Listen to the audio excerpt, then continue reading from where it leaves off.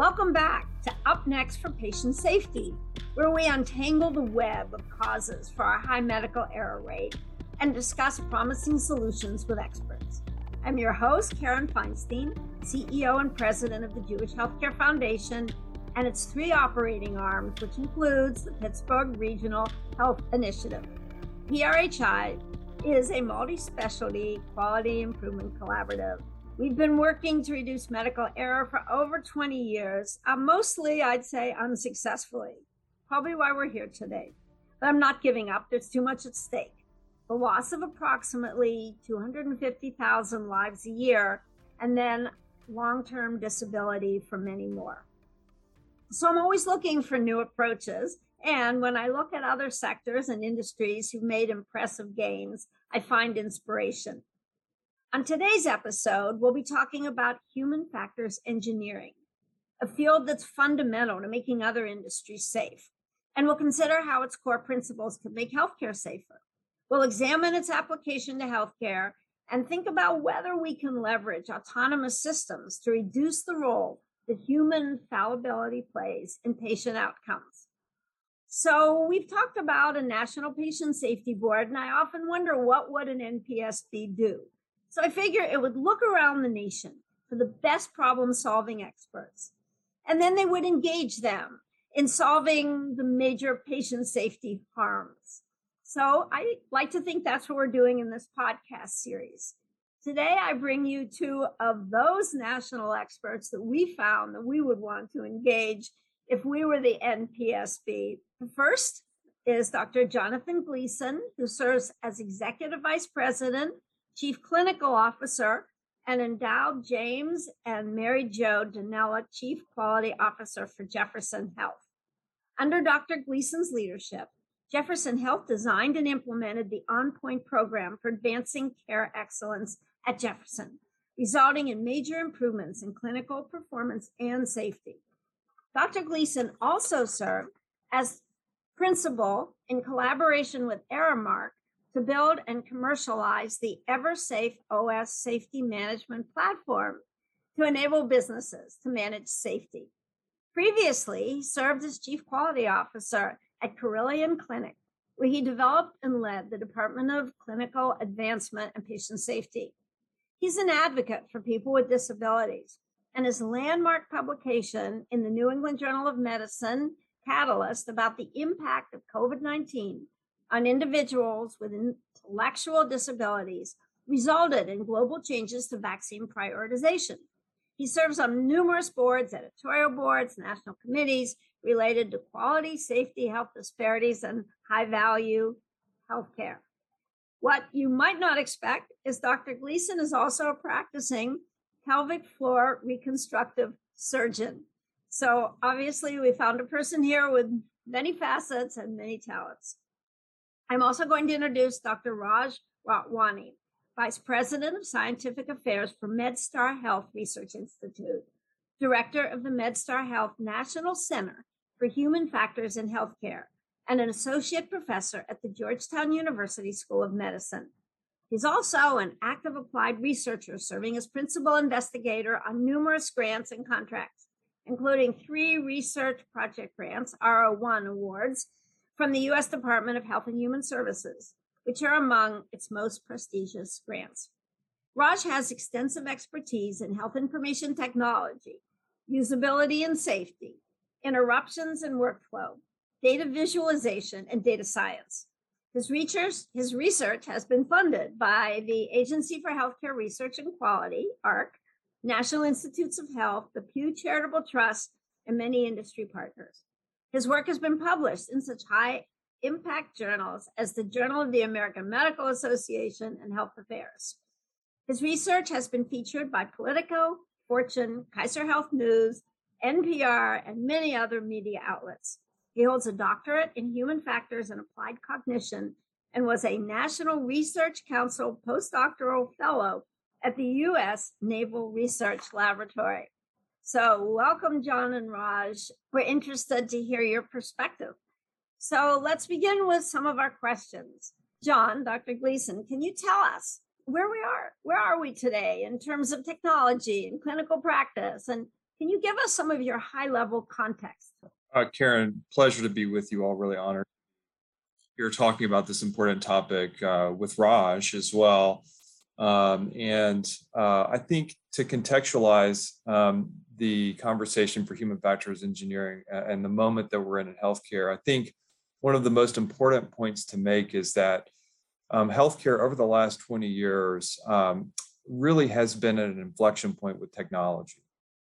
And there's been a massive digitization and a technological transformation that has occurred in healthcare over the last 20 years. A good example of that would be electronic health records. When the patient safety movement began 20 years ago, about 15 or 20% of healthcare environments were using electronic health records. Today, almost all are using electronic health records or some form of electronic health record. And so there's been a massive digitization that has occurred in healthcare.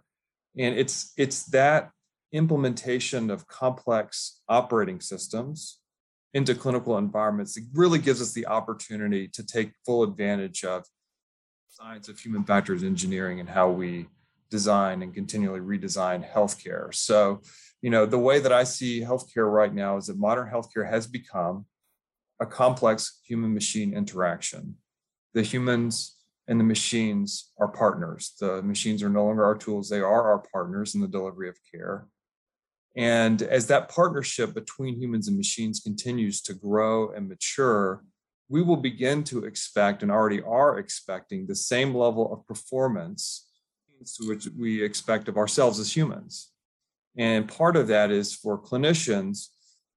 We have really amazing people who work in healthcare, and they're expected not only to perform at a high level, but also to be constantly surveilling their environments for risks and threats to the patients and have an obligation to identify those risks and threats and to mitigate them. And as technology matures in healthcare, we are going to begin to expect that same level of vigilance in our technology. So put into context for patient safety, and there are many implications of human factors engineering in healthcare, not just patient safety, but with regard to patient safety, the modern patient safety movement did begin in earnest prior to the massive digitization. And therefore, and necessarily, the modern patient safety movement really began with a focus on social systems, human behavior, team behavior, and accountability. And it's widely recognized that those social systems to improve safety have had significant impact, but not the kind of impact that we want to have in terms of safety. That's why we're having this conversation. And so, social approaches to safety have left us wanting. And the implementation of human factors engineering into the socio-technical environments does give the opportunity to take a new and different approach. And I'll also note that social approaches to safety, from my perspective, face additional headwinds in the coming years because of pandemic-induced staffing shortages, turnover, burnout, fatigue. All of these issues mean that having social systems approaches to safety will maybe be less effective than they've been to date. And so again, an even greater sort of opportunity for us to take a full systems approach to the design of our clinical environments so that our environments of care and our technology are facilitating outstanding care and preventing harm. So, human factors engineering, our topic here, is one of the most important ways that we can accomplish that goal, designing operating systems that account for human capabilities and limitations. And I'm glad that you all are focusing on it. Well, I will say this. I love the fact that an OB-GYN surgeon who does a lot of micro work will step forward to take a macro view, a full systems approach to the issue of safety. So thank you. And also, I think you make it clear that if we don't even know the preconditions for major harms, how are we going to prevent them before they occur? So thank you very much, Dr. Gleason. And Raj, you lead the largest human factors center embedded in a healthcare system in the United States. So for people who might be listening, can you tell us in the most basic way, what is human factors and what do you do? Thanks, Karen, and It's really nice to be here today and to also join Dr. Gleason. It's a great question, and it's one that I constantly have to focus on. Both my children, 9 and 5, ask me almost daily what I do for a living, and I still don't think I've gotten the human factors concepts across to them. So this is a working definition process. But let me start at the most basic level and talk about what human factors is. It's a multidisciplinary science focused on understanding human capabilities and designing tools, technologies, equipment, processes, you name it, to meet those capabilities. And probably everybody listening today has had an experience where they've interacted with a piece of technology, you name it. It could be your microwave, it could be an ATM, it could be your computer, a smartphone, and you've had an incredibly easy experience doing it. That's great usability and great human factors. That's a company that's really understood the user and designed things to meet that user's needs. And all of us has had an interaction that just wasn't so pleasant, right? And perhaps we got frustrated, and we may have even used curse words, or maybe we threw the device out the window because it was unbelievably frustrating. That's an example of where human factors has not really been embraced, and they haven't really thought about user needs. Now, it's fine to talk about that when we're considering consumer products. Where this becomes critically important is when we start talking about high-risk industries. So if we look at things like aviation, defense, which is where my original career started, transportation, and healthcare, human factors is absolutely critical. And all of those industries, except for healthcare, have widely adopted human factors and have been doing so for the last 30 plus years or so. And so they've embraced this thinking of we need to really understand how humans think, how they reason with information, how they interact with things in their environment, and we have to design for those capabilities. We can't take the mindset of blaming an individual because they couldn't use a particular product or they couldn't interact with a particular machine effectively. And I think Dr. Gleason nicely characterized this as a human-machine team. That's really what it is today. Now, if we look at human factors in healthcare, it's really in its infancy, and we're going to talk a lot about that, I think, later on as to why that's the case, but it really is in its infancy, and we need to more widely adopt human factors to improve safety, quality, and efficiency. Now, going to what our center does, we really focus in two broad areas. The first, I'll just kind of talk about proactive work, and so we spend a lot of time thinking about different kinds of algorithms to identify safety issues before they actually result in patient harm. We typically call these near misses. So really focusing on where something almost went wrong and making sure that we're doing appropriate risk assessments and redesigning so that something doesn't actually go wrong. The same thing is true with things like clinical decision support. So Dr. Gleason mentioned electronic health records. It's now digitized healthcare, and we have the opportunity to provide new information to our clinicians and guide their thinking and reasoning so that they're making effective, clinically safe decisions.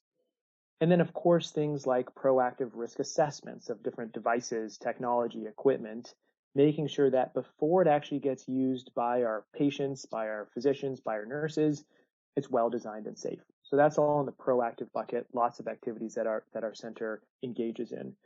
And then, unfortunately, there's still reactive work, a lot of reactive work. And when I say reactive work, what I mean is that, unfortunately, something has gone wrong.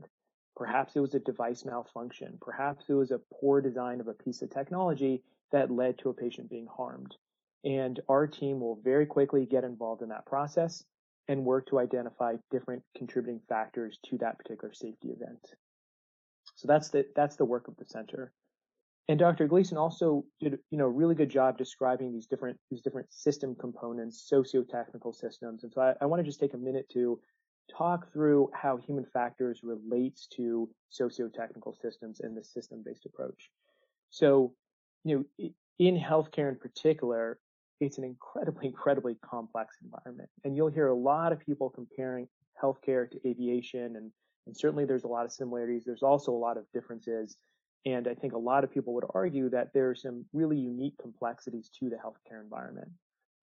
Taking a systems approach really means we're looking at different system factors. And what I mean by system factors, things like the types of technologies being used, the type of people in the environment, the roles of those people, the responsibilities of those people, the different kinds of processes, the policies that govern and shape how we do our work, the culture of our work environment. Those are all considered different system factors. And so when you combine human factors and a systems-based approach, what you're really doing is considering all those different system factors and understanding how they impact human behavior and the outcomes that we're seeing. And by taking that lens on the world and thinking about how you can adjust those different system factors to get the behavior that we want, that's truly taking a human factors approach. It's not blaming an individual. It's looking at the system factors and understanding how those need to be enhanced, optimized, modified to really improve overall performance and drive outcomes.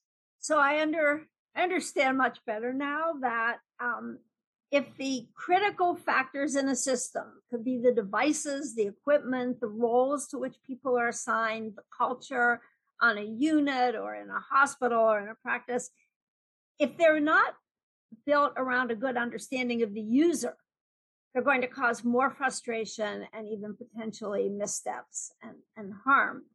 So, John, I've often heard you say that you, the human factors person with some skill and interest in it, are there to help the doctors by building them a better airplane. So tell us about the actual work that you're doing. What do you do right now with human factors within a health system? I think Raj laid it out really nicely. Maybe I'll just give two recent examples, both of reactive application and proactive application of human factors expertise.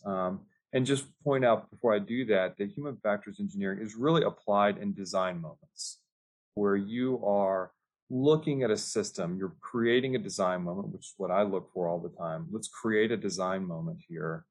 And let's apply the principles of human factors engineering, the science of human factors engineering to that design opportunity. So an example of a reactive that recently occurred was a medication formulation was available to be ordered by someone who was working in a neonatal intensive care unit. That should not be the case.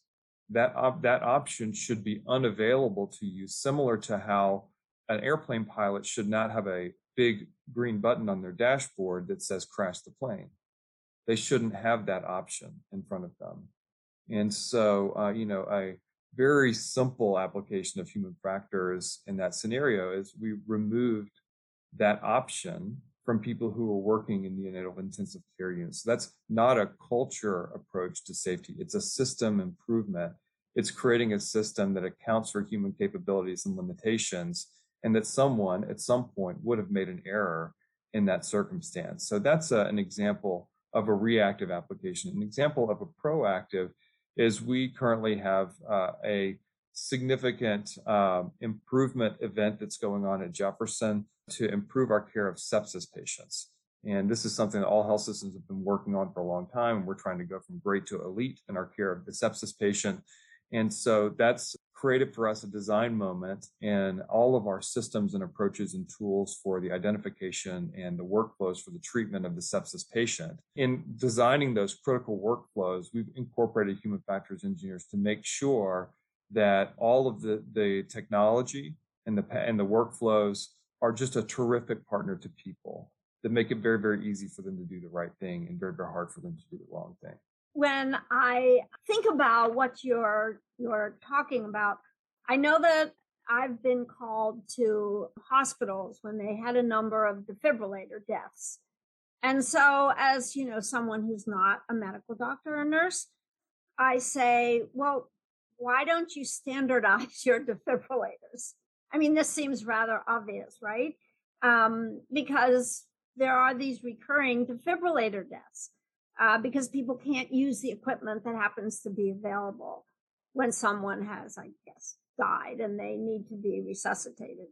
So I'm sort of curious, what are the headwinds? What are the challenges that people with a human factors background face in trying to bring these basic principles to healthcare? Raj, you want to start with this? Yeah, happy to. We face these all the time. So, for me, what I've seen time and again is that people don't fully understand human factors and systems-based thinking, and the incentives to adopt this thinking in practice are not always in place. And let me break a few of those things down. So in terms of understanding human factors and systems-based thinking, we're naturally linear thinkers. That's the way we like to think about things. And we also naturally love to assign blame to a single individual or thing. Just turn on the news at any moment and you'll see that. It's usually a very simplistic response when an accident occurs, and we typically look for an individual or thing to blame for it. The reality is that's just not the case, that the world is complex and healthcare is incredibly complex. And so there's some friction there when we try and think through this human factor systems lens. And until leadership, at every level across all the different stakeholders really embrace this kind of thinking, we're just not going to be able to fully adopt human factors. And related to that is this incentives piece. And what I mean by incentives is, for this to really transform healthcare in the way that we all want to really make big leaps and bounds in terms of safety improvements, we need all stakeholders, healthcare facilities, industry partners, policymakers, to all have shared, aligned incentives for improving safety. And that's just not always the case. And I'll give you a concrete example. Dr. Gleason talked about the widespread adoption of electronic health records. First really kicked off in 2009 with the HITECH Act, moved adoption of EHRs to something like 90+% of healthcare facilities across the United States. Embedded in nearly every single one of those contracts between the electronic health record vendor and the healthcare facility is something called a hold harmless clause. And what that hold harmless clause essentially says is that if there's a safety issue related to the electronic health record, that EHR vendor will not be held liable for the particular issue. So if you think that through, what incentive does the EHR vendor really have for improving the safety of their product, adopting a human factors approach, working with other stakeholders to make those improvements? It's certainly not a financial one. And so until we are able to address some of those types of incentive issues, it's going to be really hard to make these kinds of improvements. And when we look at other high-risk industries, take aviation, for example, they were able to overcome those. The way aviation was able to make big strides in safety is they brought all stakeholders to the table to have good, deep conversations about things like safety, and there were incentives in place to make sure that everybody's working towards the same goal. And that's exactly what we need to do in the healthcare space to make sure we have widespread adoption of human factors and also get the safety improvements that we want. John, Dr. Gleason, do you want to respond also to the challenges you face within a system to what seems like a very practical, rational way of approaching harm?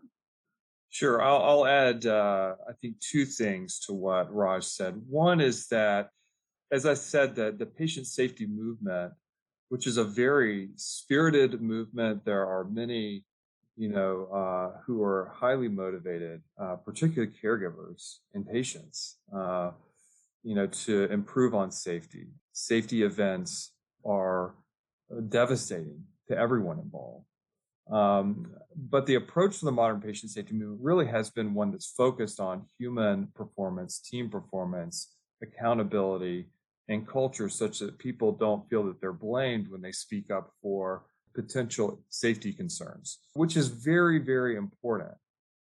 But what is equally important is what we do with the system. What do we do to improve the system such that there isn't a need to maybe have to speak up in the future because you've reduced the actual risk in the environment through the design of better socio-technical systems, better clinical operating systems. So I do think that generally this is something that many in healthcare can't see it because we spent a lot of time focusing on other things. So I think that's one issue.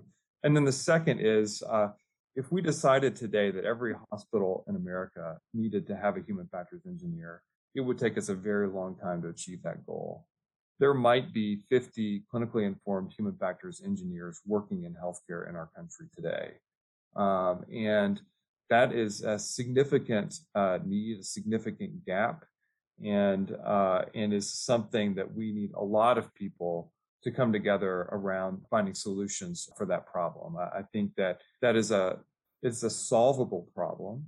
but it's one that will require quite a bit of focus and attention and strategy to be able to create the human factors engineers that were needed. I wish we could get rid of the term whistleblower forever. Call them safety heroes. See something, say something. That's how things get fixed. I do know the frustration in one of our hospitals when several people died in a short period of time from a failure with the same equipment. And so just, trying to understand what happened was not an easy thing. The equipment manufacturer said, well, we have an alarm that goes off. The staff say, we couldn't tell that alarm that is a serious incident is about to happen that could lead to death from the many beepers and buzzers and everything else on our floor that, go off regularly all day. And we just never got to the bottom of it. We gave up. So I think is this maybe in my mind, maybe a National Patient Safety Board would get to the bottom of these things and would help us sort out how do we not have it. We couldn't even find out if other people in other parts of the country, other hospitals had the same experience with this equipment. None of this is available. So I think of a National Patient Safety Board as one way to start studying some of these things and find out, do we actually have a problem and is it fixable? Or was this very unique experience a one-off that just happened to be a series of coincidences in one hospital? Right now, even if that one hospital looks at the issue, it might be idiosyncratic, but it might not. It might be something applicable broadly across the country. So in our effort to create a National Patient Safety Board, we wanted to ask you, how could such a board embed human factors engineering into their process of study and coming up with solutions?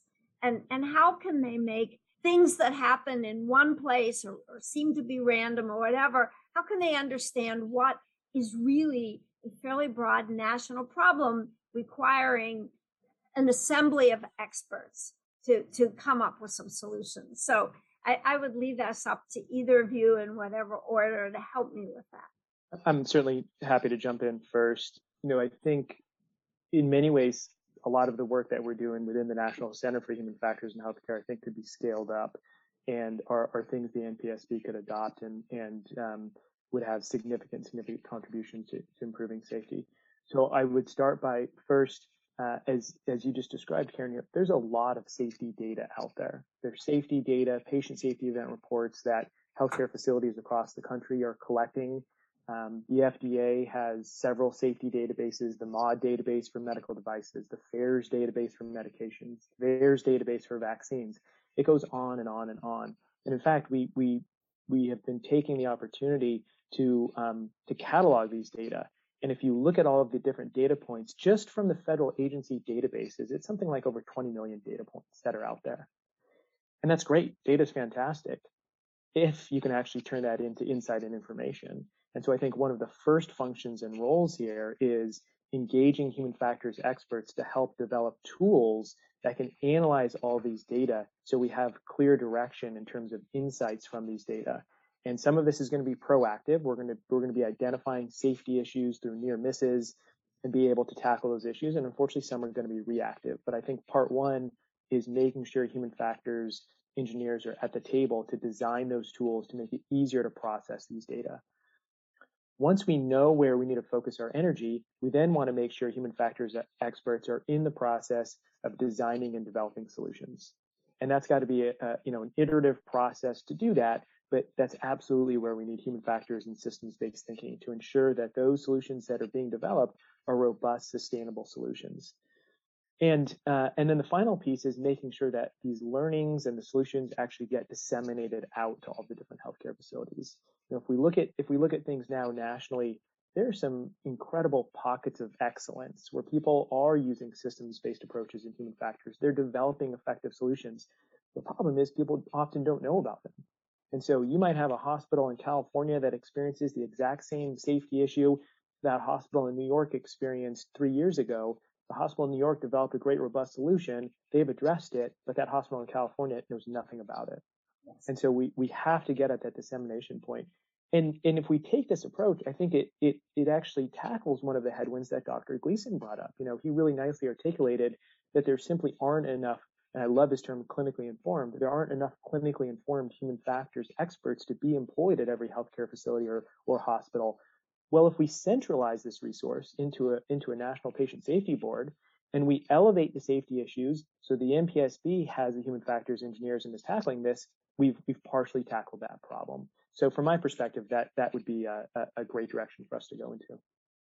You've answered that question so well. And I know the first time that I was speaking with you on Zoom and you described the MedStar Health National Center for Human Factors in Healthcare, I said to you somewhat spontaneously, that sounds like what I want a National Patient Safety Board to do. That's exactly what I want an NPSB to do on a national level. So thank you. So, John, would you like to have the last word?